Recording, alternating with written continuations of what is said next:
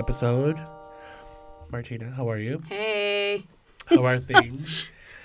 Lovely. Lovely. We just played IT for about 10 minutes. Right. We missed a regular IT person. No offense to Asian Collins. But, yeah, we were having technical difficulties, and in my true spirit, I was like, I'll be back, you guys, while you guys figure it out. You left somebody else to do it. I'm not a technical person. I would have called my family and be like, can you guys? They'd have been like, no. So what's new? Seeing as we know that you always like to have a little chat before we start this whole thing. So. I'm just soaking in first, I have a cold. Mm-hmm. And I'm just sinking in all of this holiday cheer from working at the mall. Mm. I made Christmas cookies last night, like true Hallmark Christmas movie movie cookies. Movie cookies. How's that going? It was a total disaster, but it was so much fun. I had two friends come over, and that's what we did last night. But total train wreck, but it was a great time. So it was like nailed it. Yes. Oh, and did you see they have a holiday episode? Yeah, the holiday season. I started watching it already. Yes, I'm in episode 2, but I stopped halfway. I haven't seen Is that the one with the dreidel cakes?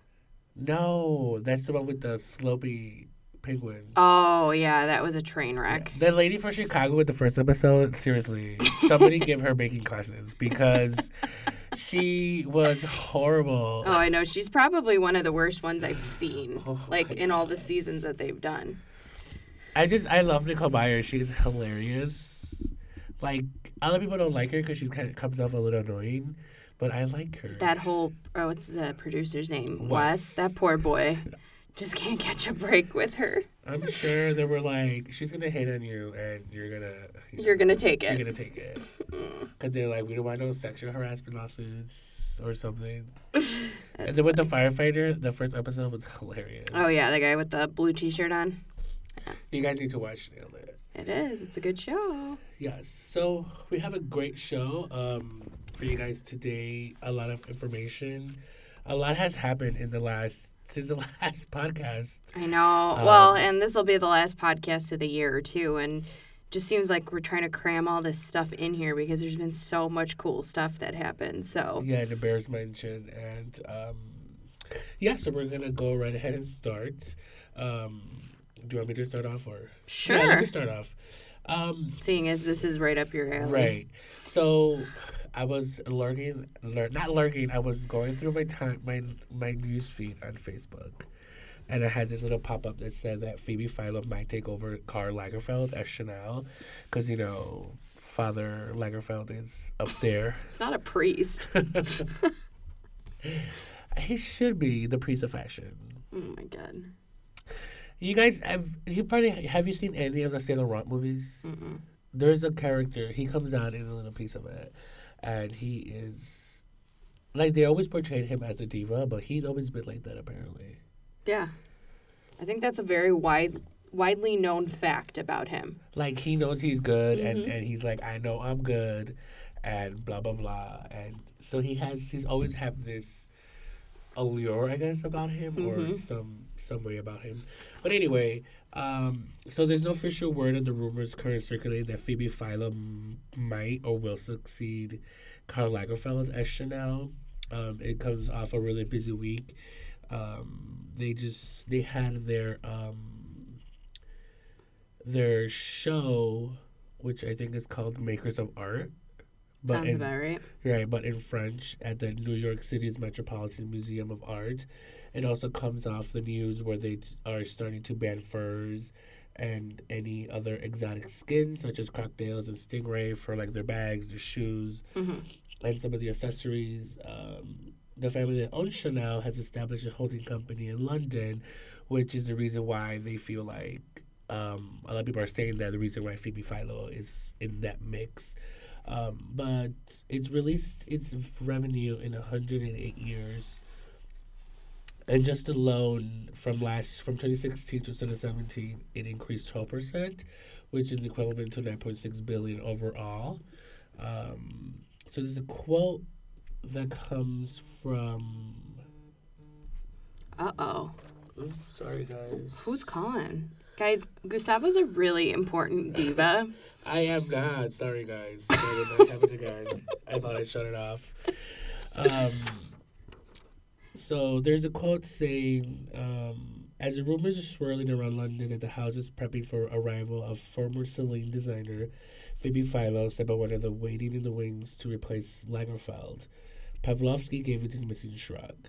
He's one of the ones that owns. He's head of the holding company that owns Chanel, if I'm not mistaken, is how it's set up. Right, and he goes on saying that he hear the rumors about Philo and all that and find it quite funny. He said, quoting, "But it's nothing serious." So sources within the Chanel conglomerate or people who follow them have pegged longtime Lagerfeld deputy Virginie Viard as a successor, which I think would make sense in having an outsider. Well, keeping it within the family. Yeah. And I feel like anybody who does know that Chanel aesthetic would have to be somebody from that group, simply because we already had an outsider. Right. Well, give its representation. And to be honest with you, these rumors have been swirling around since last year. Like, this is not new. Oh, really? New news. Oh, yeah. Like, you could put this in on Google, and it pops up, like, that people were speculating she was going to go to Chanel, like, in the midsummer of 2017. Oh, yeah, because I believe her contract with Celine was off. Right, and that's where they thought it was going to happen, and then nothing ever came to fruition. Right. So that's probably why this guy is saying that, or he's just doing it to throw people off the trail. But right. I don't know. I don't peg, like, Lagerfeld has become Chanel in some regard. Right. And I don't know. I don't see him going anywhere. Like, I just feel like he's one of those people that is literally going to be there until the day he dies. And there's a lot of, granted, like, people like Valentino decide to retire and then they move on.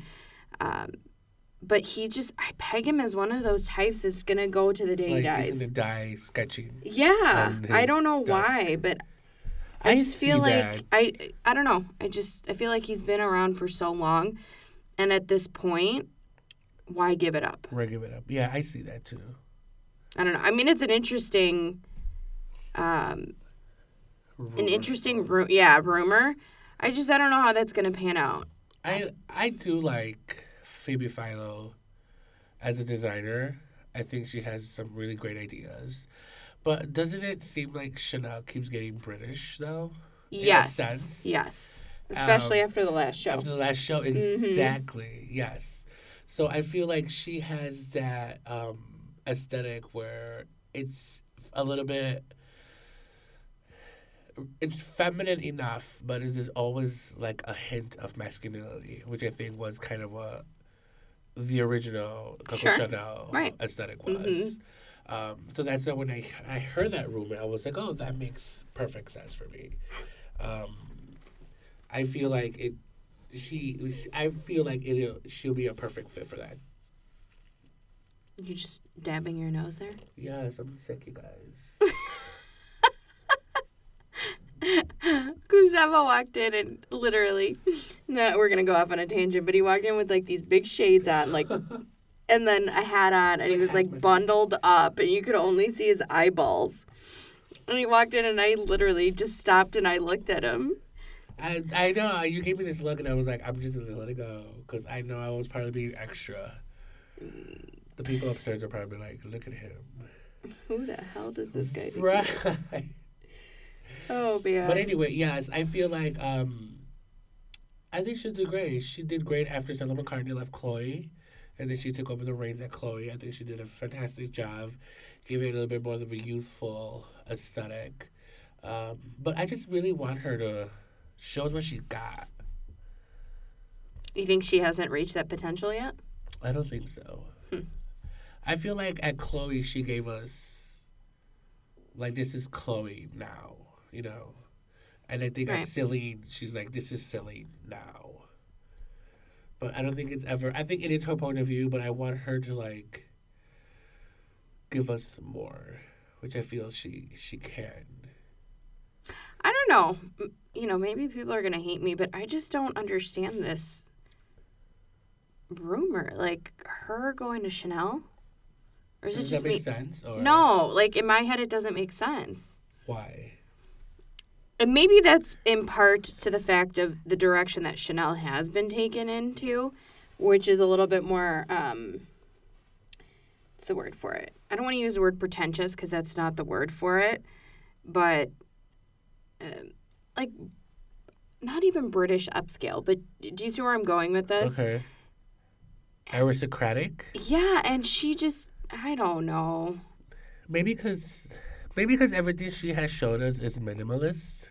Well, and I think maybe that's my problem, is it's so basic. I Right. guess that's the word for it, basic. And a lot of the stuff that Chanel has put out, yes, may be weird sometimes, Right. but it's not basic by any Right. means. But it makes sense though. What do you Like mean? when what was it that like that I think it was 2-3 summers ago where he did like the ruffles. Well, he did like the hand painting organza, and then he did like a bolero with exaggerated sleeves. Like it looked ruffly, like like those party balls. Yes. But I mean, it makes sense. Like you can take a Chanel dress and like break it down and be like, okay, I see where he was going. Right. My thing is about, like I said, is that she hasn't given us anything. Is because I don't know if she'll be able to do couture. Well, and that's my thing too, is like Chanel shows are like this big, grand, staged show. Right. And it's all about the theatrics and the atmosphere and what the clothes signify. And Right. yeah, I mean, we've seen some really amazing shows from Chanel in the last 7 years. Yeah. And I guess that's the right word, is basic. And I don't know, and you bring up a very good point that couture, especially in the realm of Chanel and the Dior's of the world and things like that, they're on a whole other level. Yeah. Whether you like them or you don't is open for debate, Right. but I don't know. I don't get it. Maybe it's just me. I would say I know you were excited about it. I was excited because I feel like, for me, like I said, like the brand keeps getting somewhat British, and she is the epitome, besides I guess Stella McCartney, Right. like the epitome of British fashion for women, at least. But my question is like, would she be able to produce, like, if Lagerfeld would die, Right. knock on wood, will they still have like these? Who replaces him? Right. Will they still be having these makers of art shows, which are always magnificent? Which even myself, I'm like, oh my God, I love that dress. Right. Like, oh my God, it's amazing. Well, and I almost wonder, too, like, you're kind of in that situation, too, when McQueen passed and you had Sarah Burton take over. And Sarah Burton shows were kind of questionable at the beginning. And I don't know if that's something to do with the fact that you were so accustomed to one designer and their whole take on it. And it's tough. Like, when it's your own namesake brand, you can you know what you're thinking. Right. As opposed to you put yourself in, like, Sarah Burton's shoes. Sarah Burton is not Alexander McQueen. No. I mean, she designs for them, but Right. she's not him. So she kind of has to step out of her own shoes and put herself into his to understand. How he would do this. Correct. Right. And I don't know. I don't think So she's do you feel like somebody like Phoebe would be like, how will Gabrielle do this? Or like, how would Lagerfeld do this? I would hope so. Maybe even take it back to the original, what's the word for it? Founder? Yeah, like how it was originally conceived, in the sense of very simple, not simple, but straight cut garments. And granted, that was a different time period, Right. but maybe reinterpreted in a different way. Just like at Dior. Yes. You Yes. had himself, you had Galliano, Right. you've had Who else? But even still, I feel like those are all within that same caliber of designer. They're all about the theatrics, all about the exaggeration. And like I said, that you don't necessarily get it at all times, but they're within the same... What's the word for it? Like, it's a really hard Sunday today. Like, definitely. They're all of the same caliber. Like all the same strength. all the same strength, all the same design. You come to expect the theatrics from all of them. I do like this new. Getting a little bit off subject, I think I do like this new Dior. Because Dior is really. I think it was. What's her critic? What is this critic's name? And I follow her on Twitter. No, besides myself.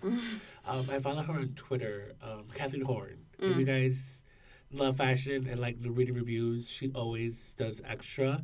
But I like her because she's actually thinks what I'm thinking, sort of, in a way, or like reinterpretation. Her interpretation is somewhat similar to mine, or something like, oh, I didn't even think about this. But when the interview, for Dior and I, she's like, a lot of people are afraid to step up to these big French fashion houses because of the legacy behind them. And then she said it too. She's like, when you're at Dior, you have a big stage. And the thing about Dior, she's like, what separates from these other designers, these other French houses, is that Dior is a very, very feminine brand. Yeah.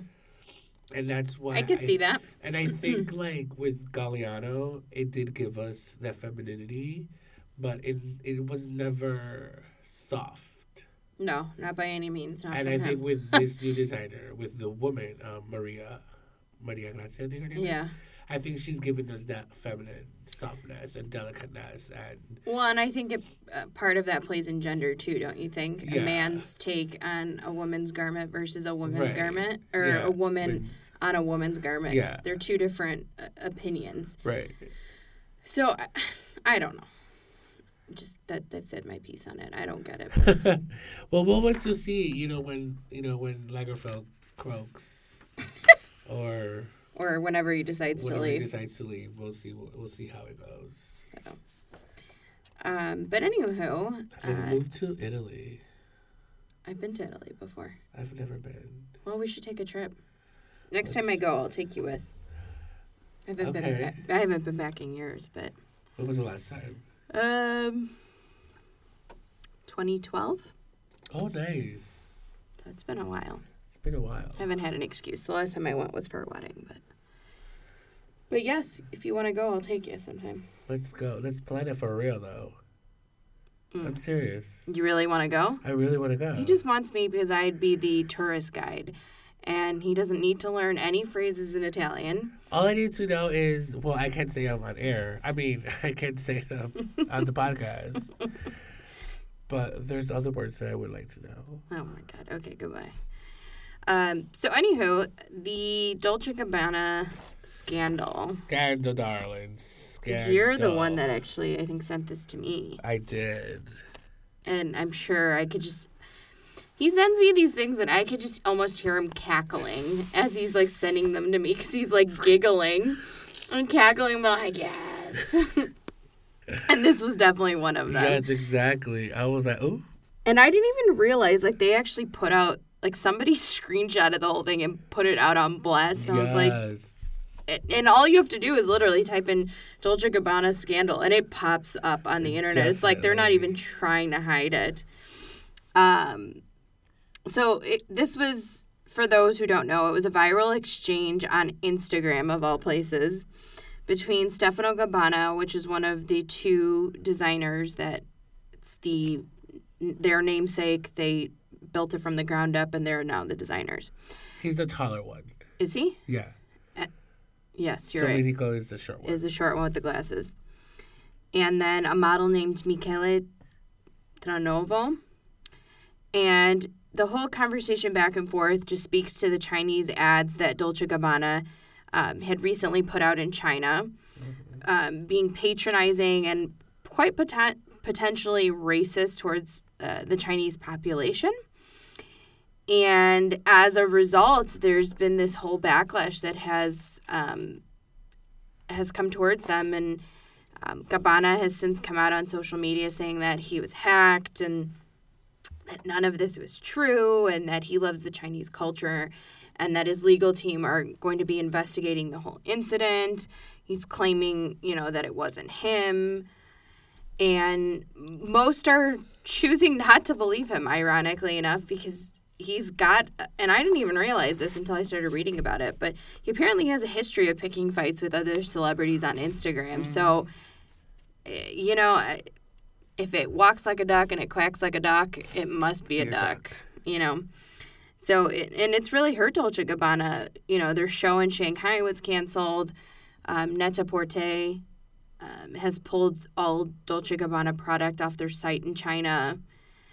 So it's really hurting them. And for those who are wondering, who haven't seen the ad or have no idea, it was removed and cannot be viewed in China, but we can physically still see it here. If you're living in China, you can use a VPN and be able to overwrite it and view it or search it on the internet. But the context that this model is talking about, or rather what he was questioning in particular, has drawn the attention of internet users.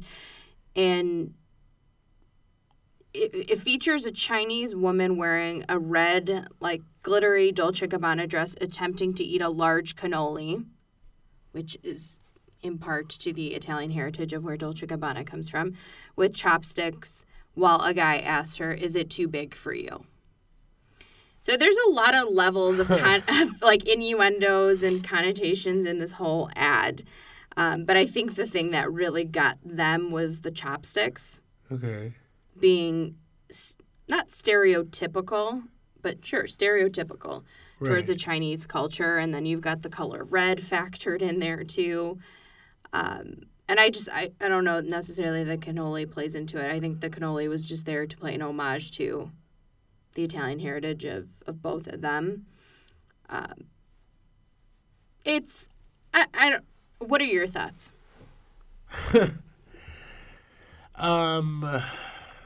I don't know. First of all, I don't believe him that he was hacked. Oh, yeah. Simply because he's argued with, even Madonna and their close friends, Miley Cyrus. Yeah. All these designers. And then also Domenico with his rant on insemination a few years back. I don't know if how he was saying how kids that are from insemination are not God's children because they were. That's right. Yes. Because I do remember that. Naturally conceived or sure. Yeah, I do remember that. Yeah. I just feel "Is it too big for you?" kind of plays part as a stereotypical of Chinese men having small penises. Well, let me ask you this, because this was a conversation we were having the other day with somebody. Do you feel like our society, just in general, doesn't matter where in the world you live, has become way more sensitive? That too, but... do you think if we had gone back 15 years ago and this commercial went on the air, do you think anybody would have said something? I think so. You think so? I think so. Okay. There's a difference from what you just said about how society is being a little is being oversensitive. I don't know if we're having this notes, but it's worth mentioning with this whole PETA thing. Sure. Where they were saying instead of saying "bring home the bacon," they suggested something else. Mm-hmm. Or what was the other one called? Something about test tube. Or something like that. They were saying. I don't know. I think, first of all, I understand we shouldn't eat animals, and the ethical treatment of animals is important. Watch out, guys. He's getting his Google out now. It's important, but but I feel a test tube, I feel that's more offensive than whatever they were trying to ban. Right. Simply because there are people who can't get pregnant. Sure. And there's people who do go to the sperm bank, be I'll give you that, and then I'm pregnant. I feel that's more offensive than them trying to rewrite how we speak, mm-hmm. or slang or whatever. Mm-hmm. But I feel like yes, I feel like this commercial, especially for Cabana, it is offensive because there's all these layers of them just of somebody that thought was funny, haha. Right. Not necessarily nobody took a nobody said like wait, like maybe we're being a little offensive. I think so. Yeah, I mean, and it's one of those things too. Like when you're sitting in a room of 12 people that are putting together an ad, there's unfortunately I think certain angles that you don't always see, or certain potential comments that from viewers that you don't always think about, and that this might have been that specific scenario. Now, well, I mean, okay, here's the thing that pisses me off about this whole thing is you're a public figure. What the hell are you doing having conversations like this on Instagram of all places? When we live in a day and age when you can literally screenshot anything. Right.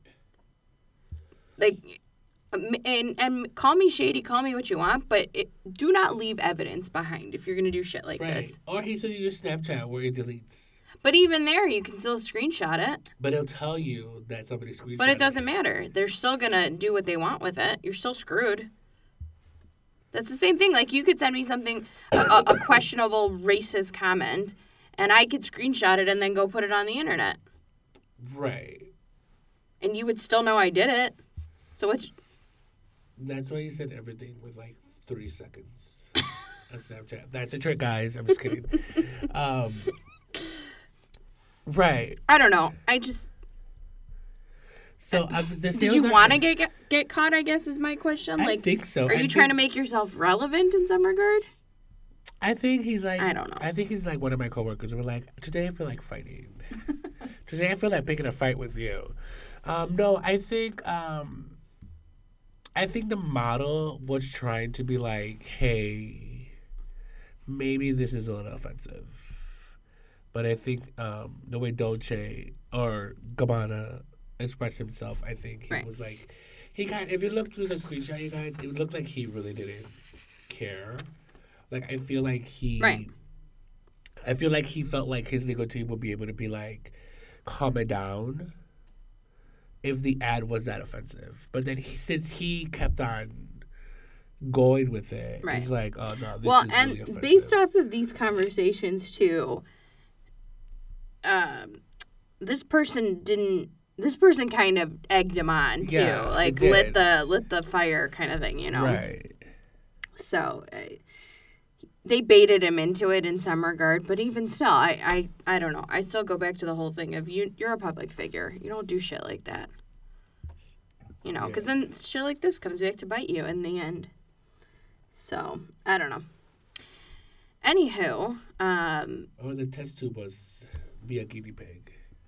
A what? Be a guinea pig. Be the first one. Be the guinea pig. Yeah. Take one for the team. Why couldn't they use that? Take one for the team. You could take one for the team. Don't I always? So after this podcast, you want to go shopping at Palessi? Yes, let's do it. I haven't been. This is literally, for those who haven't read this, is literally one of the most fabulous PR stunts in all of marketing time. When I read this, I think I sent it to you or tagged you. I was like, this is amazing. Like, why did nobody ever think about this before? And it makes them very relevant now. Yes. I feel like they're really onto something. So we're talking about, obviously, Payless. So Payless PR teams pulled one of the best PR stunts in a really long time. So it was amazing. Like, once you read this story, I'm like, yes. I think once you see the pictures, it's even funnier. Yeah, so the affordable footwear chain created a fake designer and staged a fake grand opening for one of their shoe stores. It was actually the former Armani store on Rodeo Drive. Oh, was it in California? Yeah, it was I didn't California. see where it was. Yeah, it was Rodeo done. Drive. It was complete with camera crews, fashionistas, and treatments of a luxe. So they invited all these amazing California like Instagrammers and bloggers, and they invited them and gave them like tucked it up and everything. The sale went out for 2 full days. And the thing was that they were the same Payless shoes brands, but they were just the prices were exaggerated. Like if you would have gone into like a Louboutin, right, or like a Atwood store, right, or the other designer, what's his face? Manolo Blahnik? Yes, Manolo Blahnik. I saw his white hair in my head, but I just couldn't put the face to it. So the sale went on for 2 days until they explained the ruse and returned the money back to the customers. So they would spend like others' money, but once they told them it was a PR stunt, they got refunded. Did you see the videos of the people when Yes, they were I interviewing did. them? And they're like, oh, yeah, these are the best shoes ever. Right. I was like, God. So Payless did this to prove the hypocrisy of overpriced brands and the whole concept of the emperor has new clothes faction, which is really true. But I've heard that, like, the Louboutins are really comfortable, though. Well, it's funny you were saying that because Friday we went to go pick out, one of my best friends is getting married, and we went to go pick out her wedding dress on Friday. And she's having the wedding at the same venue, so, like, reception and ceremony are all at the same place. But then she wants to go out off-site to take pictures as well. So we started talking about shoes, and I'm like, honestly, I'm going to wear a really low heel. I'm like, I can't wear a high heel if we're going to be on our feet all day because they want to take pictures before and after, too. And I'm like, okay. And so she asked the girl there at the salon, she's like, what do you think about shoes? She's like, honestly, she's like, I know it sounds ridiculous. She's like, and they're ridiculously overpriced. She goes, but Jimmy Choos are my favorite. She goes, they're so comfortable. She goes, and they're worth every penny. And I've heard the same for Stuart Weitzman as well. Yes. So it's just, I like this idea, and they go on to even say, like, Payless is the prime example of what powerful branding can do to the logic in a consumer. Right. And so they went with this whole psychological study that basically saying when a consumer is confronted with a new offering, he or she is motivated to figure out what it is and whether it's an object to covet or to avoid. So it's basically that whole human nature of wanting to understand what's in front of you, or being an active learner, if you will. And so in this case, the reliance of a lifetime of insights gleaned from numerous shopping expeditions actually came back to bite these fashion fanatics in the ass. And they go on to say in the article, that's because the perpetrators cleverly use this accumulated knowledge that a consumer has to create a scenario that looked like a duck and quacked like a duck. We probably can't blame these footwear enthusiasts for calling it a duck. And it goes on to say that we're creatures of consistency and we love to see what we're looking for. And psychologists call these heuristics, or rules of thumb we commonly use to facilitate decision-making. Mm-hmm. In this case, there's several at work. And so the first one was price, the second one was venue, and the third was country. So the one that goes with price and quality relationship is that if it's expensive, then it must be a good product. So the concept of high quality is attributed with high price, which is what Payless did here. Right. So they gave it a jacked-up ticket. So people just automatically assumed that it was going to be a great product. And then they went on to the venue, too. So if the venue or surroundings of the store are grand, luxe, then the merchandise must be, too. Right. And the concept of judging a book by its cover and that sensory elements will sometimes sell the product for you. Perfect example here. They did it in an Armani store, and they brought in all of this luxe furniture. You can see how the shoes are displayed. Yeah. And then the country and quality relationship as well, is that a product's address matters to a lot of consumers. So, for example, Payless attributed the shoes to an Italian name symbolizing a sign of quality because they were of Italian origin and Italian leather. You can attribute this also to, like, French wine, for example. So people are looking, like, these are their parameters of what they're looking for, or what a consumer is looking for. So they literally, Payless took common things that people do psychologically, right, and they played into it. Right. Like and it worked for them. Yeah. This totally seems like a college course. You know what I mean? Well, and when it's broken down like that and you look at it, you're like, yeah, that does make sense. Yeah, it's like a human behaviorism, you know? Yeah. And it totally made this into like, I feel like this could have been like a school project. Like, lads, you guys, I have an amazing idea. You know, and I think that's how it's. Well, and I would love to know whose idea this was, like how Right. they presented this one, because it's brilliant. It's brilliant, yeah. Payless for the longest time. Unfortunately, with all these retailers that now, like, shoes have become a thing, it's almost like cosmetics, in my opinion. Payless has kind of lost its footing a little bit. Yeah, here in Chicago especially, there's like Yeah. And 0 to none in some places. And it's kind of put Payless in the forefront of my mind now. You think of them when you see them in stores, and you're like, oh, maybe I should stop in there. And it's not. I thought it was going to do good when they had Christian Siriano there. I think it's still doing well for them, though, isn't it? I have no idea. I haven't checked. I hear a lot of people talk about it still. Or at least that might be the only thing that's keeping them afloat. Dare I say that? Right. So, I mean, from the pictures that I saw of like the store opening, this is just, it's impressive what they did. And what's even funnier to me is the video footage of these people like being interviewed, and you can see they've got like probably like a $30 Payless shoe in their hand, and they're like fawning over this thing, and it's just, I peed myself laughing when I was watching this. It was really entertaining. I thought that was brilliant. It's a brilliant PR. So kudos to them, and their I guess case study, or just proving a point that the emperor has no clothes. Like you could tell somebody that, oh, it looks great, and they're not even wearing anything. Right. Just go to show that they're still here. The power of suggestion. Yes, amazing. So. Moving on. I don't know what's good. I'm going to go to Payless now. I haven't been to one in a while. Well, maybe you should stop in and see what they sell. Try on a pair of shoes. Try a pair of shoes. Some stilettos. Yeah. I think that'll be Christian Siriano shoes. Christian Siriano shoes. I'm like, give me the Whoopi ones. The one that she wore to the FCFDAs. I don't know if I saw those. No, maybe I did. She wears like platinum platform shoes. I'm like, why, Whoopi? Because why? she's short. So? Okay. Like in the View, I'm like, girl, what are you wearing?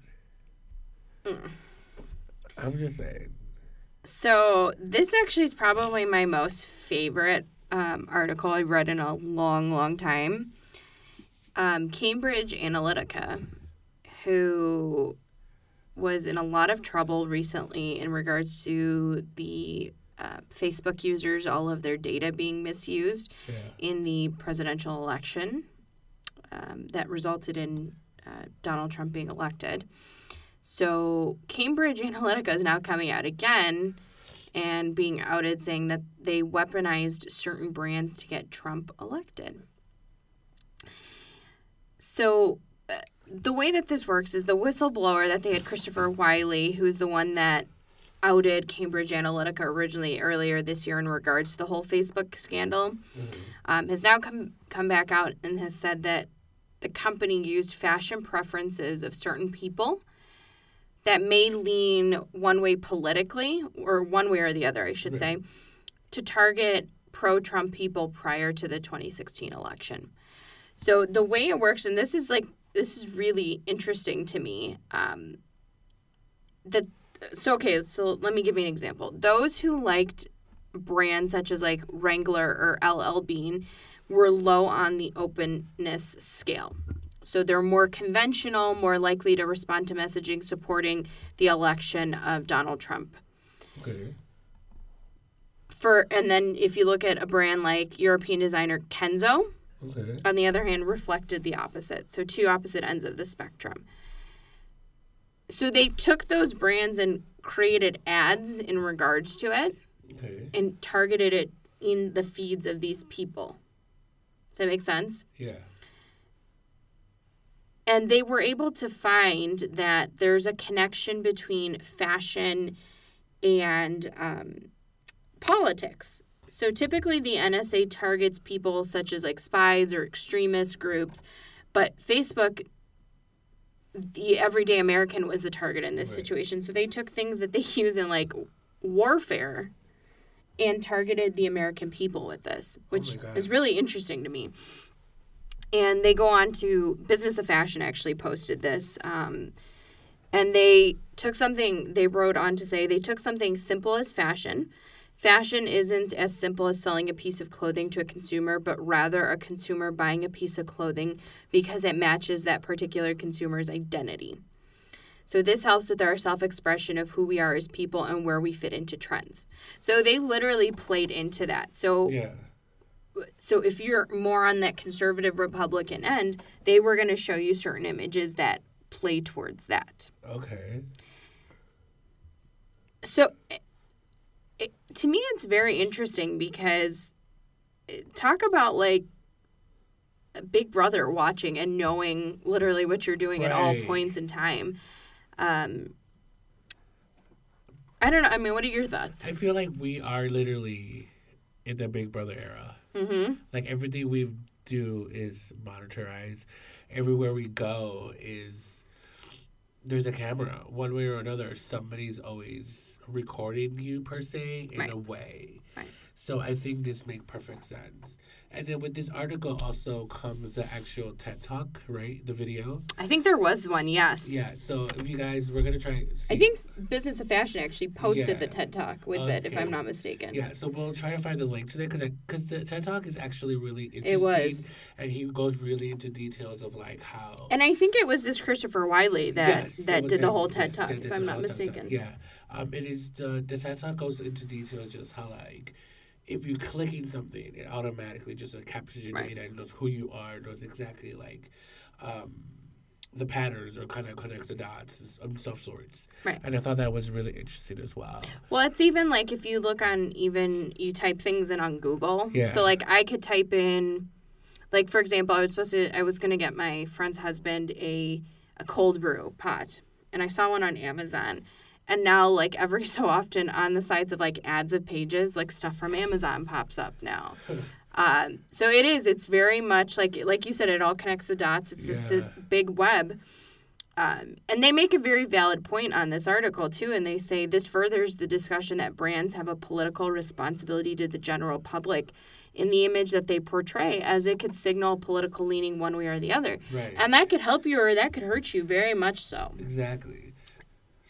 But it also ties in with our last podcast, or the one before it. With the election. How it all intertwines. And there's people out there who are saying, like, no, this brand shouldn't be political.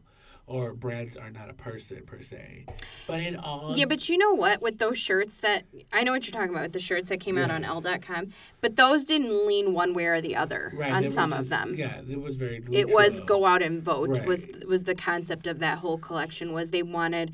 Our voting was at such an all-time low. And it's funny because now our voting has hit an all-time high after the general election last month. So I think that right there, they use that as a cop-out saying, well, I didn't lean politically one way. I just said you need to go out and vote. Right. Whereas in situations like this is very much on like one end of the political spectrum over the other. So to me, this is really interesting. And I asked my mom, I'm like, well, what do you think about it? Right. And she's like, and she really didn't have an answer for me because I don't know if she didn't get the whole concept of it. Right. But I said to her, I'm like, it's kind of scary that you can literally, like, one click of on the internet and can open up all these different things. Right. You know, so. It's kind of cool. It's an interesting article, definitely to read and definitely to. I'm just curious to see, like, we've had 2 scandals from Cambridge Analytica over the course of, like, 8 months. Yeah. So I'd be curious to see, like, now what. What's the next scandal going to be? Yeah, like, is there anything else that's being hidden behind those walls there? So. Oh, wow. And this happened on Facebook, right? The first one was via well, they're all in connection to Facebook because this one was They would show you ads on Facebook in connection with like political affiliation, and then the other one was they were taking consumers' data, and that was the big thing that Facebook got in trouble, was saying, well, why are you giving our data to a third-party company now? So I'd be very interested to see if anything else comes out. So, but, yeah. Interesting. That was very, like I said, that was very interesting. Check it out, guys. Definitely check out that. We'll see if we can find the link to that TED Talk. Yeah. Because and kudos to this guy. This guy probably sleeps with one eye open now, because literally he has outed the company twice. Yes. And I'm sure he's got some sort of immunity along the way, right. But this guy's got to sleep with one eye open at some point. So. Well, he been to a TED Talk, so I'm sure he's fine. No, I'm saying like he probably has security of some sort, because definitely. homie is not going about his day like you and I do. No, there's no way. He's like, I want him dead. Well, I'm sure there's someone out there that may feel that way. So. Right. But he's, helping the American people understand that, yes, you're being watched. Well, and you know what's funny to me is, like, are people that, like, okay, so for lack of a better word, are people that ignorant to the fact that you are being watched? Or maybe they do know, but they just don't want to think about it. Yeah. You know what I mean? I don't know. Like, it's one of those things, like, I'm very conscious of, and I notice those things. Like I said to you, like, I could pop something into Google, and then later on you'll, like, see it on Facebook. Or it happens a lot, like, when you're shopping online, like, those ads pop up. Yes. Like, Instagram does it a lot. That you'll, like, click on a link that, like, let's say, like, Bobble Bar, for example, is having a sale on jewelry. And it'll pop up, and you'll click on it, and you'll scroll through their site, but you don't buy anything. Right. There's, like, 18 ads of Bobble Bar that pop up later. Right. No. So, I mean, I'd like to think that people are smarter than that. Like, you've caught on to it. Right. You know what I mean? Imagine you have, like, a desktop at home and you share it and you're watching porn. Are you just speaking from experience, or? No, a friend happened.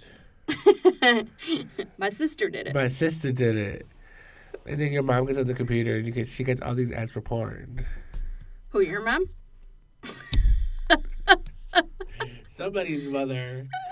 Oh, that's hilarious. Gustavo's speaking from experience right now, guys. Yes. So I was 19. I'm just kidding. Oh, that's hilarious. But yes, people, cover your tracks. VPNs, private web surfing. I need to find an IT person that shows me how to do all that. Oh, VPNs are super easy. I have one on my laptop. I have one on my laptop and on my phone. Are you a terrorist? I know. I surf the internet with Speaking of terrorists, the VPN on. Where's this going? Netflix has that show called Bodyguard. It's super good. Oh, here's another one of Gustavo's Netflix recommendations. Acquisitions. Yeah, so they're gonna do second season, and it's with oh my God, I forgot his name. Robert Madden from Game of Thrones. Never watched it. If anybody knows Game of Thrones, it's Robb Stark. Anyway, I know that because I Googled it. Anyway, we're totally getting off subject. But you're getting off subject, and I'm giving the death glare right now. But anyway, yes, The Bodyguard. It's not The Bodyguard, but it's called Bodyguard. It's a really good show on Netflix. But you watched Nailed It first before you watched it. I've already watched The Bodyguard. Oh. It's a really good show. It's 6 episodes. That's it? It's good. Really good. How good? It's so good. Okay, you're done. It's so good that you're not even going to want to, like... If you haven't lost people, we definitely have at this point. Just saying. But anyway, yes, like, at work, we cover the built-in, like, cameras, the webcams, just for that reason.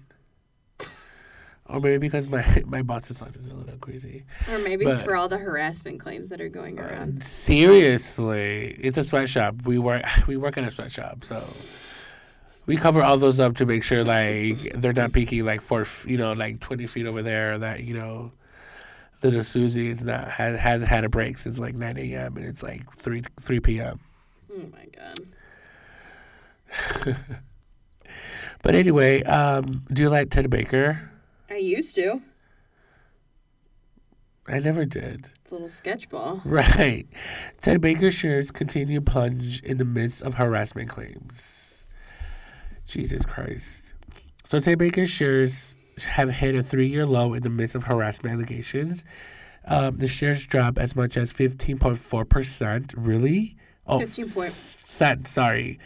Early Monday morning after the petition was released.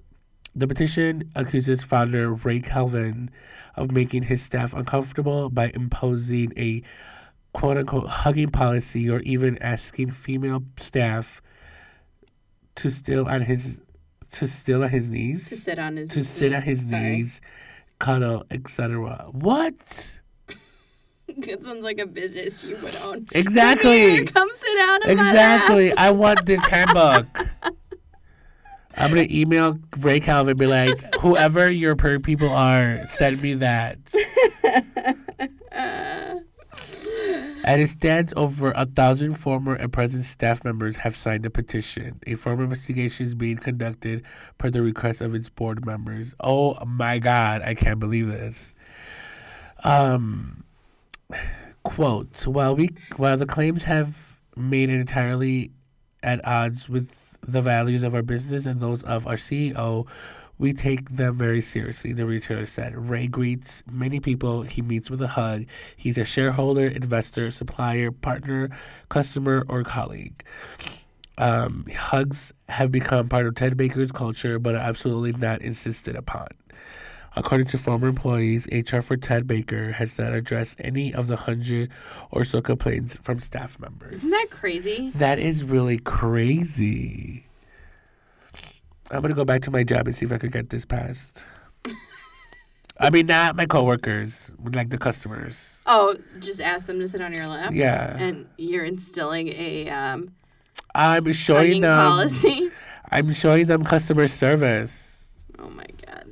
Okay, all joking aside, I mean, yeah, aside. Not to make a joke about harassment claims, because that's where it sounds like we're going with this, but right. I don't know. This is really bonkers. This is really not crazy. good on any level. I understand. I mean, how long have we known each other? Yeah. And I've hugged you like once a day. 7 years. I mean, not once today, and I hug you every day, but I hugged you once in I don't know how long. Right. Well, okay, the hugging policy doesn't bother me as much as asking female staff to sit on his knee and to cuddle him. Right. So he's sitting down and she's like... It's kind of weird. No, it is weird. It's not kind of weird. It's weird. Wait, and then is she like cuddling him while she's sitting on his lap? I don't know, but here's my thing. It's like even the HR's response is that they're not absolutely insisted upon. Okay, great. So somebody rejects it, but then they've clearly sent in complaints to HR about it. You know what HR reminds me of? The Office? No, Karen Walker. I don't know who that is. Okay, you guys. So Will and Grace, before he came back. The one thing I told you about. Yes. I've never said it on this podcast, and this is my sense of humor, so I'm sorry, guys. So they did a whole sexual harassment episode on Will and Grace, and there's this episode where she goes visits Jack in Will's apartment, and there is, oh my God, what is his name? He guest starred. The African-American actor. Morgan Freeman. No, I want to call him, I think George Hines. Sure. It's his name. He's like a famous actor, comedian, and like jazz player as well. I think that's his name. But anyway, he opens the door. Mm-hmm. And, no, whatever. The thing is that they're all three there.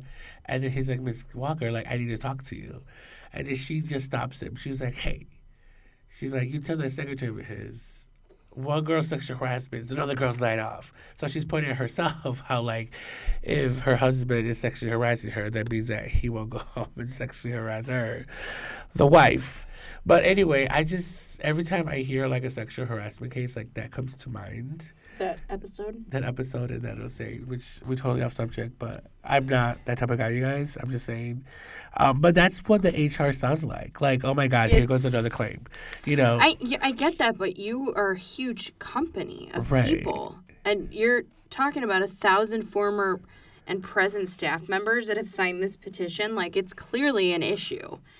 I just want to know if, like, these present employees, like, how many times did he hug them? Oh, I'm sure it's in the details of their complaint. Right. Is it like Mary from accounting, or like is it from accounting? Is it like, Martha from like marketing? They're just random. Well, and I would think it probably spans all over, but I would think like people that work much closer to him probably experienced it more often. Right. Is it like board member, Laura or something? Well, I don't know. I mean, it says in this article that it literally is anyone: shareholder, investor, supplier, partner, customer, or colleague. Customer, I get it. So that was his thing. I mean, I can think the customer should be like, oh, but it's not Ted Baker. It's the CEO of the company. Calvin. There you go. That's pretty weird. I mean, I understand like open door policy in some of these businesses, but this is like physical hugging. It's kind of weird. Whoever. I mean, at that point, not that this makes it okay, but at one point, you just quit your job. Obviously, these past employees have. Right. Well, yeah, I'm sure some have, but there's clearly some that haven't. They're still working. That's what I'm saying. Like how? That's what I asked. Like, I'm sorry, for like present employees. Like, how long does it? How often does it happen? Like, if it's once a day, I'd be like, no, you already had your hug for the week. Yeah, I don't know. I don't know what the breakdown of that is, but I'd be the ratio of it. I'd be very curious to read those HR complaints. Seriously, somebody needs to hack them, please. Anybody. They hacked Instagram. Right. What is it that group called online? Anonymous? Yes. Can you hack We Ted need Baker? you to come back and hack Ted Baker's company HR files, please. But yeah, it's it'll be interesting to see because they've really tanked very, very quickly.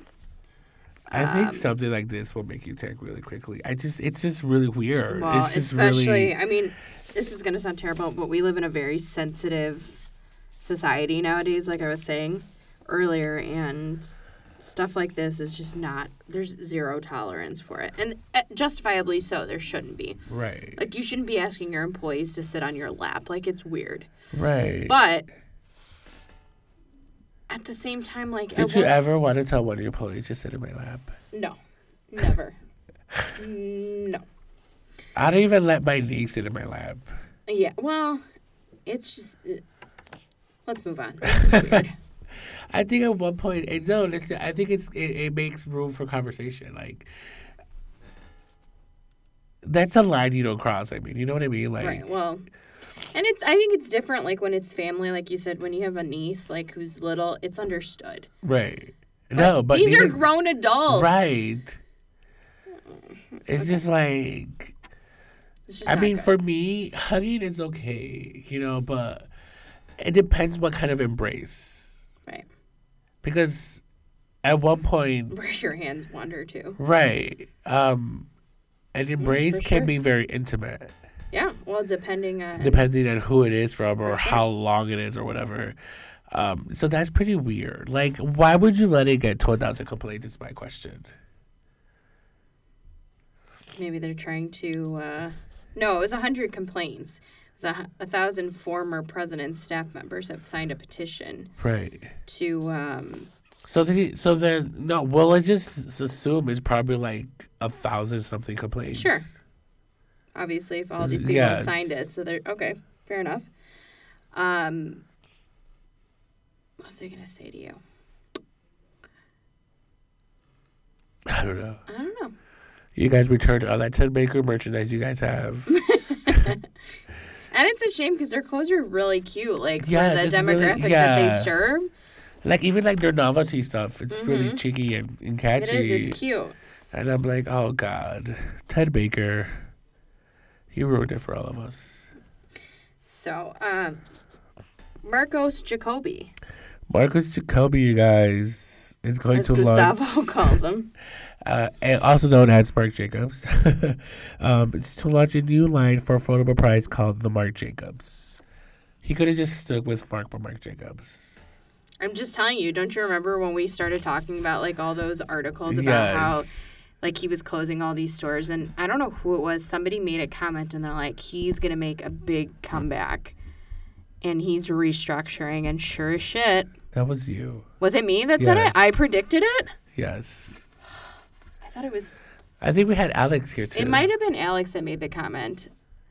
Whatever. I'll take the credit for it. You and Alex. I don't know. I'll Snapchat him later. So there will be no evidence. See? That's how you use Snapchat, Dolce. For 2 seconds. For 2 seconds. Stefano, that's how you use Snapchat. This is going to be great. And the only thing that I was upset about is that you can't find the price bracket on this. But it's supposed to be like a more affordable price than the version of its runway counterpart. So we figured the runway stuff runs, $400 and $500 and up. More or less, for at least a bag. So I'm hoping that it'll probably be in the same bracket as Marc by Marc Jacobs was. Like what, 100 or something? Yeah. I think it was like 150 to 250 around there. Yeah. And I think they probably shut down Marc by Marc Jacobs not thinking that it was going to be a problem. Right. And they may have shot themselves in the foot. So I'm wondering if this was like a decision that was made and they said, you know what, we need to do something to bring back our consumers. You know what I mean? So Marc Jacobs will be working with the Russian stylist Loda Volkova for the lookbook of the Marc Jacobs. And it's speculated that Marc Jacobs will be striped sweaters, wide leg pants, accessories tailored to his aesthetic. So pretty much like a reinterpretation of Marc Jacobs. Basically. And I put the question at the end of my notes here that says, could this be the crucial resurgence that Marc Jacobs has been looking for as sales continue to decline and stores were forced to shutter? I think so. I think, definitely. Because he had to suffer somewhere or another. For sure. I mean, he took a hit. Or maybe because his wedding was too expensive. He's like, no. Oh my God, you're on this still? We need to get another brand out there to support my wedding. No, you know what I think it is that, or at least for me as a consumer, that if I'm going to spend that kind of money on a Marc Jacobs, why wouldn't I just go spend it on another designer? It's probably of a higher quality. Do you see where I'm coming from on that? And okay, fair enough. I'm sure there's people that really do like the Marc Jacobs aesthetic, and I do. I own handbags from him. His bags were my favorite part of Marc Jacobs. Yeah, good.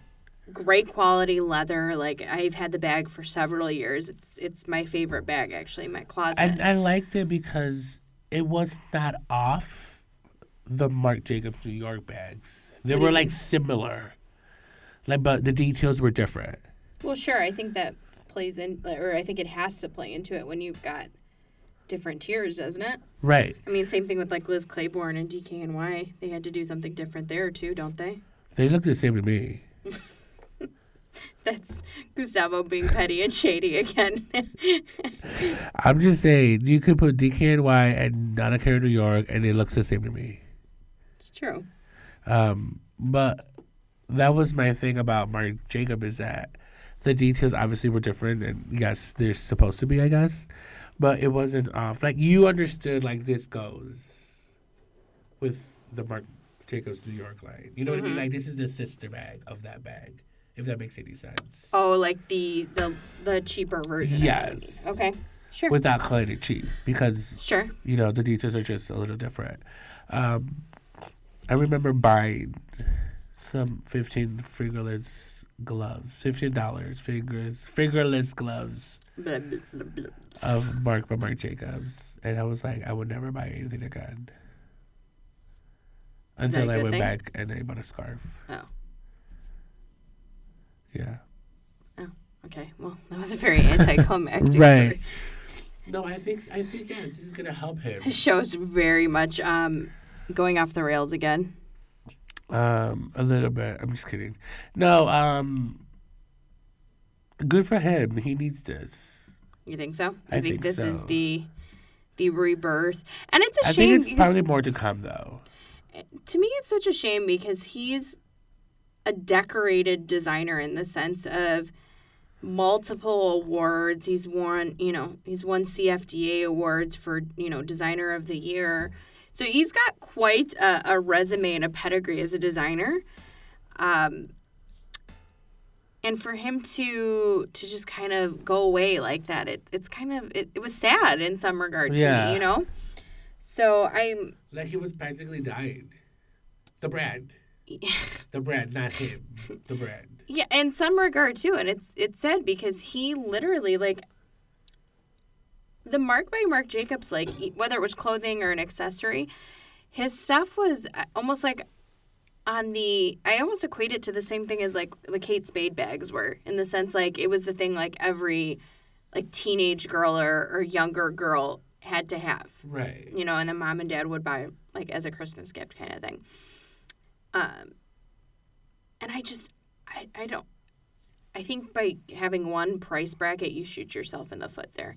And sure, if you want to serve one portion of the market, then so be it. But it's I read an article recently, I don't remember where I read it, but they were saying Neiman Marcus is one of those businesses that is going to be scheduled to close. Yeah. Or could potentially close because of their decline in sales. And we live in that economy that people are much more frugal, A. And B, they're not spending, their spending habits have changed too in that regard. Yeah, definitely. So, I don't know, because then you only end up in certain stores. Whereas your Mark by Marc Jacobs ended up in secondhand, it ended up in Nordstrom Racks, it ended up in places high-end department stores as well. So there was much more of a... selection. No, more of a... An outreach, if you will. So I will be very excited to see this because I think this is what he needs. Yes, I'm excited to see the lookbook and see what it is. Yeah. So this is, it's relatively new. I don't know that they even have all the details themselves in the making because it was launched on the 5th. Or this, announcement came out on December 5th via Women's Wear Daily. So it's really, really new. So... Interesting. Very nice. But yeah. Nice. So in true junkie fashion, Yes. what are you obsessing about? Okay, I'm obsessing right now. I am... Is it a Netflix show? No, it's not, to be honest. So there's this thing called Made to Measure. It's either a website or an app. And they gave my favorite, Grace Coddington, a show of sorts. And she's interviewing all these fashionable people or industry fashion people. Mm-hmm. And her first guest, which I thought was pretty weird, was I can't even say his name. Ansel, the actor. Ansel Adams. No, Eckhart or something like that. Have you seen that movie? Every girl saw this movie, I think. Mean Girls. Besides that one, The Star in Your Eyes or something like that. Oh, that guy Ansel. The Fault in Our Stars. There you go. Is that what it's called? Yeah. Yeah. Yes. So he was the kid that died. Yeah, isn't the he? kid that died. Yes. Okay. So he was in it, and I think he was modeling for some brand. Mm-hmm. So she interviewed him and everything, but I was waiting for Nicolas Gasquier, who is at Louis Vuitton, who used to be at Balenciaga before they did the whole Joey collection.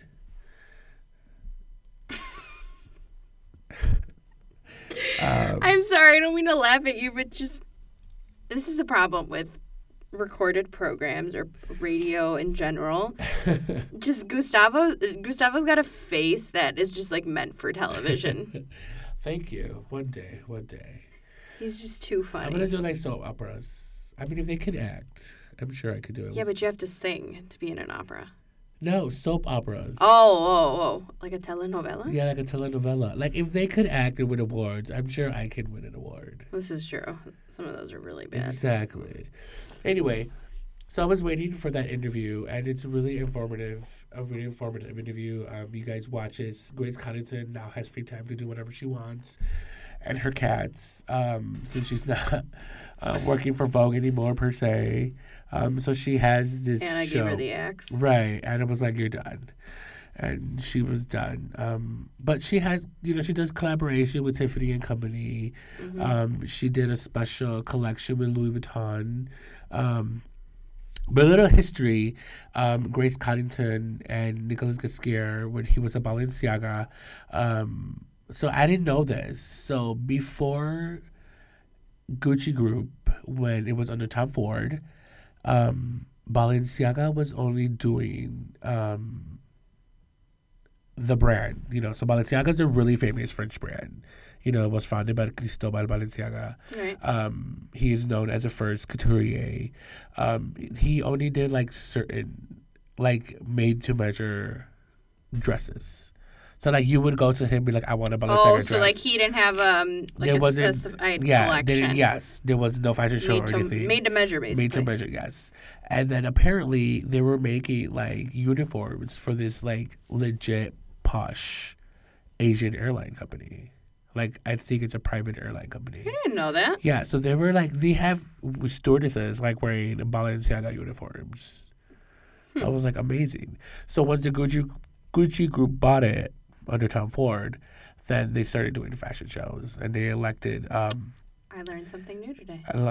That's why when he made the deal with Gucci Group, but Nicolas Ghesquiere was sort of like shareholder of Balenciaga. Mm-hmm. That's why when they sold it to Kering, they were fighting over like percentage rights and so whatever. He had a stake in it. Yeah. So they kind of talk about it a little bit. So now he's at Louis Vuitton doing great, reinventing it again after Marc Jacobs left. And I really liked him, and apparently they were friends back in that pre-Gucci Group era, Grace and Nicolas. Or Nikolai, if he's French. Giving me a whole history lesson. Right. I had no idea. Yes. So that's the reason why I love fashion. I love Grace Coddington. I've loved her for years. I love Balenciaga. And the Herreras and De La Rentas of the world. Well, you just have an obsession with Carolina Herrera. I do. So at my other job, I work at a spritzer place. And I just keep spritzering Carolina Herrera all over the place. Oh, my God. My coworkers are like, you need to stop. I'm like, it's either that or white diamonds. That's terrible. Ugh. They were like, how about none? So what are you obsessing about? I'm watching Nailed It right now. Yes. The holiday special. It's hilarious. So I'm like, there's only 7 episodes though, so I'm trying to pace myself. I got my Sweaty Betty bag in the mail from London. Nice. Did I tell you I ordered this bag? Okay, so I finally got it in the mail, and it is everything that I hoped it would be and more. So actually, if you guys have never shopped with them, I recommend it. They're in Harrods out in London. Okay. And then it's under my understanding that they are also in Bloomingdale's here. You can't get them online, but it's my understanding that you can get it in the stores here. Okay. Or in certain select Bloomingdale's, I should say. But it's kind of like the British version of Lululemon. Okay.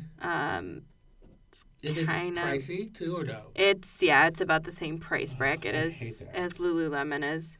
But Lululemon is ridiculous. Well, okay, so here, just to give you an idea, I ordered it because it was on sale during Black Friday weekend. Uh-huh. I got a Black Friday special on it. They were running all weekend. I think it was like 30 or 40% off I got on it. And it was originally $165. Wow. So, and I ended up paying $115. So that's the only reason I bought it. That's not bad, though. But, I mean, it's in the same price bracket Exactly. as Lululemon. So. Right. No, but Lululemon is ridiculous. Like, they want, like, headbands for, like, $35. I'm like, for one? What are you doing with headbands? Are you wearing that? Like, the workout ones. Yeah, I know. Yeah. You're wearing those when you're, like, spritzing Carolina? Yeah, because, you know, you work up a sweat when you're spritzing all this. Your index finger. Why do you think my finger looks a little bit more muscular than the other? So I bought that, so I've been doing that, and then that's about it. I've been staying low-key because 2019 is going to be a busy year for me and you, We're gonna go to for Italy? me. Who said we're going to Italy? We just talked about it like an hour ago. I get that, but I didn't say I was going this year. Oh. I got a wedding to be in. I got That's so family the wedding, coming It's that they want to go on a trip from here. where to? I don't know. If you're gonna go to New York, let me know so you can go. Again. We were talking the Bahamas this year. Oh, I don't want to go. You've never been? It's a great time. You should. I don't know. I don't like going to places where I could probably be abducted and then be traded in for sex slave. Okay, not for anything, but it's a closed resort. Oh, okay. It's on a separate island. Okay. So you're good. Okay, then I'll think about it. Maybe on the bus ride over, we just open the door and we like push Oh my you God, out. no. And survival of the fittest. As long as I have like a phone or something, or a flare gun, a match. That's funny. I'm just saying. I'm just saying. Whatever. Well, I guess this is it for this year. Thank you guys for welcoming. Can you talk today? I can't. Thank you for welcoming us to your house, to your cars, to your ears. Your ears. Was it more than anything, right? Are you drunk? No. Are you drinking early on Sunday morning? I had some apple juice. Apple juice in quotation. Apple juice and Jack. I'm just kidding. No. No. Yeah, thank you. It's been an amazing ride. We'll be much better at it next year. Season 2 of Fashion Junkies. Yeah, just we should go back and rename all of our episodes and label those all season 1 on iTunes. That is true. I didn't think about that. And then come January, season 2, or label this year's season 1, and then when you get to January, label them season 2. Season 2, yes. Mm-hmm. And we'll bring more content. We'll have more guests. We might do like a live episode. Like stream live? Like live stream, yes. He's got this thing that he's got to stream everything live. I don't stream everything live. No, but I'm saying, like, you want to stream all of our episodes live. Not all of them. And that forces me to, like, go put makeup on and actually look like a presentable human being. You don't have to. I mean, if you're going to have a guest here on top of it all. Right. Okay, we're done here. We'll both put makeup on. I'll buy the Chanel. the Chanel products. Oh, speaking of that, before leaving, have you seen the commercials for Boy the Chanel? No. They're really interesting. Good interesting or bad interesting? I think it's good. Oh. Like, they show you how to apply the makeup. And it's not even makeup. It's just, like, eyebrow. I would please go buy this. Maybe that'll be the second half of your Christmas gift is I will go buy that and you have to put it on. I was telling my friend, I'm like, I want to buy, like, the face cream Mm-hmm. where you're supposed to look younger, but for me, I'll just probably wake up the same. So whatever purchase you get, it comes with a lip balm. Oh. That looks like a lipstick. Can you buy this directly at Chanel, or do you have to Either or. buy it through, like, a department store? Do you know? It's only on Chanel.com. It's not at Macy's, from what I understand. But if you buy the eyebrow pencil, it comes with the paint, the makeup formula. Oh. So it tells you what to do too. So I thought that was really interesting and something to share with you guys. But anyway, guys, thank you for an amazing season. We had fun. Yeah, thanks for having us. And yeah, it's been fun, and thank you. I can't believe the year is over already. I know. Isn't that It's crazy? like we just started yesterday. I know.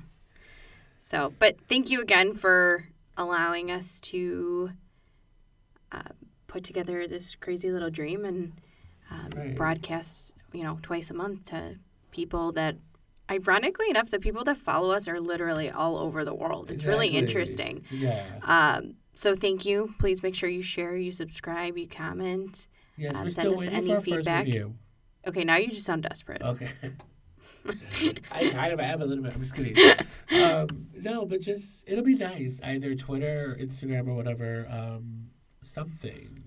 Yeah, but thank you so much. Like we said in the first episode, just something that we talked about, and then we finally did it, and now we're here a year later, and more to come. Absolutely. And also, thank you to Popular Studio 1405.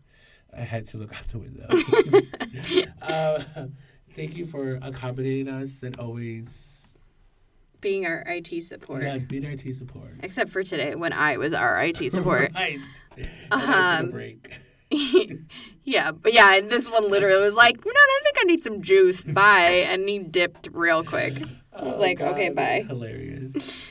So, but yes, have a wonderful Christmas. Have a wonderful New Year. Have a wonderful break. Yeah. If you don't celebrate either or. Yeah. And we will see you at the start of the new year. Yeah. Probably the first week of January, right? Yeah, we'll have an episode, I would think. Yes. Okay. Sounds wonderful. Sounds wonderful. Have a wonderful holiday. Have a wonderful holiday. Bye. Bye.